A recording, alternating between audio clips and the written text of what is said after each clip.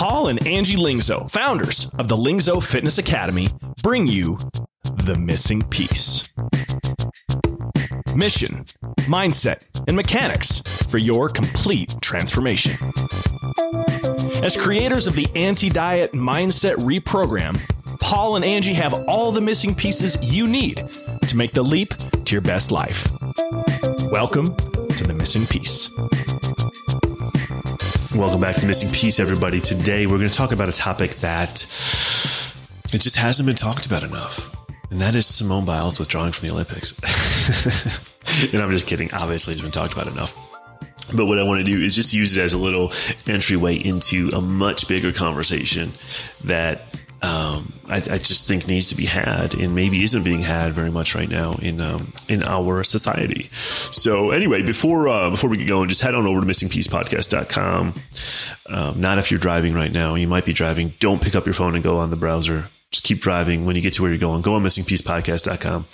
Join our free Facebook group. Check out Angie's link on there. Check out my link on there. Angie's got the YouTube channel. We've both got Instagrams. We've got a free group we do together. We have all sorts of free resources linked up. So just go check that out, right? And of course, leave us a review, please. That goes a long way towards helping other people find the podcast. And your feedback actually helps us kind of see, oh, you found that valuable? Awesome. I'll do more of that stuff. Okay.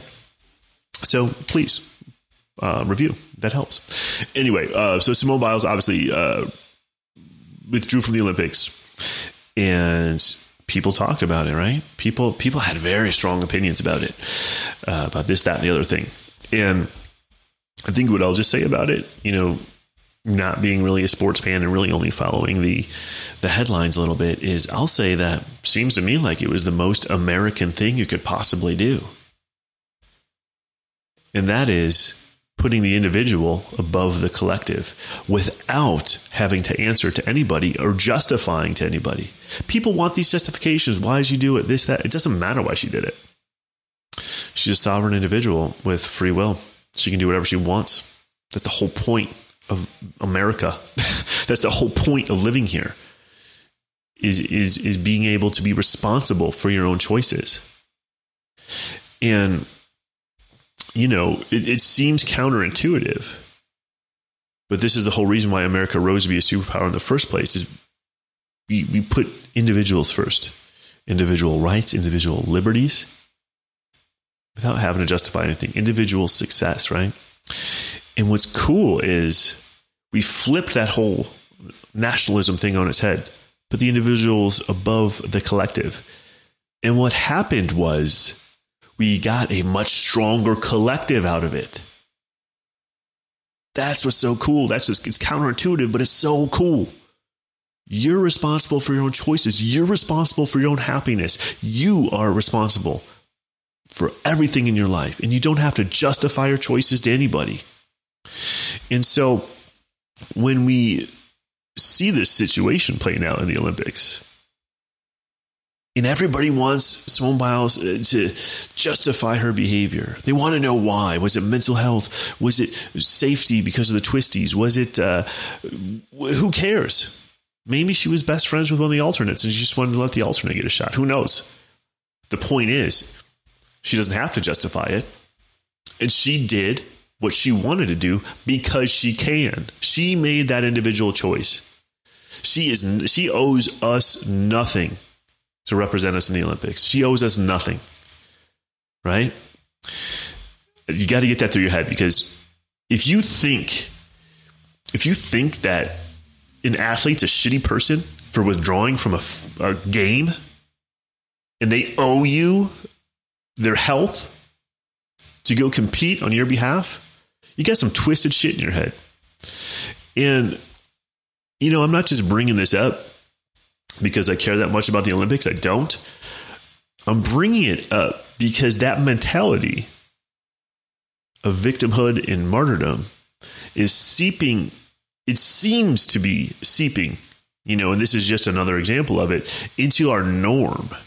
And we begin to think people owe us stuff. And we begin to look for ways in which we've been slighted instead of just worrying about our own damn selves. And when you let your individual sovereignty go, that's when you become unhappy. That's when you become unhappy. And it's like, man, this whole deal just illuminates the fact that we think everybody should be a martyr. Or it's this, I don't think that, actually. I don't think anybody should be a martyr, to be honest with you. We're illuminating the fact that we want people in these codependent relationships, right? You represent us in the USA, right? You need us to make you famous, and we need you to make us proud. Whatever. Maybe that's it. The problem with codependent relationships is they're freaking toxic. And even though both parties might be just fine on their own, in that relationship, both the stagnation, the growth of both is stagnated. And so and the reason I'm talking about this is because this is how we coach. We coach interdependence, which means that there's two individuals who take full responsibility for their own selves, their own happiness, their own desires, their own dreams, their own actions. And then when they come together into a collective, the whole is greater than the sum of the parts. And so by saying like, hey, Simone Biles owes us this performance, even at the cost of her own mental health or physical health or whatever, what we're saying is we value codependent, toxic relationships where neither party is responsible for their own actions. That's a problem. That's a problem if our country thinks that way. What does this have to do with health and fitness? Everything, man. Everything. Because I coach people just like me. I coach people just like me who are, I'm 37 right now. People who have businesses, people who have parents, people who spend a lot of time giving to others. And maybe some of us of a certain generation watched our parents give everything to us in terms of energy and time at their own expense. The martyrdom, right? I do it all for my kids. And maybe some of us are sitting here feeling a little bit bad about spending time at the gym or wearing cool clothes or pursuing a business that has a little bit less safety for our kids because we were brought up with that martyr mindset that you put those kids on a pedestal and you let yourself get burned down to nothing in the sacrifice of this greater good. And I wholeheartedly believe that we need to break that cycle. I wholeheartedly believe that our kids need parents who live their own damn lives. And I wholeheartedly believe that parenting, just like any other relationship, is better when it is interdependent. Now, obviously, a child is dependent on you for shelter. I get that. Right? They're dependent on you for the basics for a given amount of time. But that's just the uniqueness of that relationship. At the end of the day, because you're the adult, because at a certain point, like you kind of grow into your sovereignty and your free will. So your child will continue to grow in their own sovereignty and free will, right? But you're a grown-up. You're already responsible for your own happiness. Whether you want to believe that or not, you're already responsible. You have free will. You are a sovereign individual, and you are responsible for your choices in life. And most of us want nothing but the best for our kids. And so that's where this friction comes into play, this dissonance.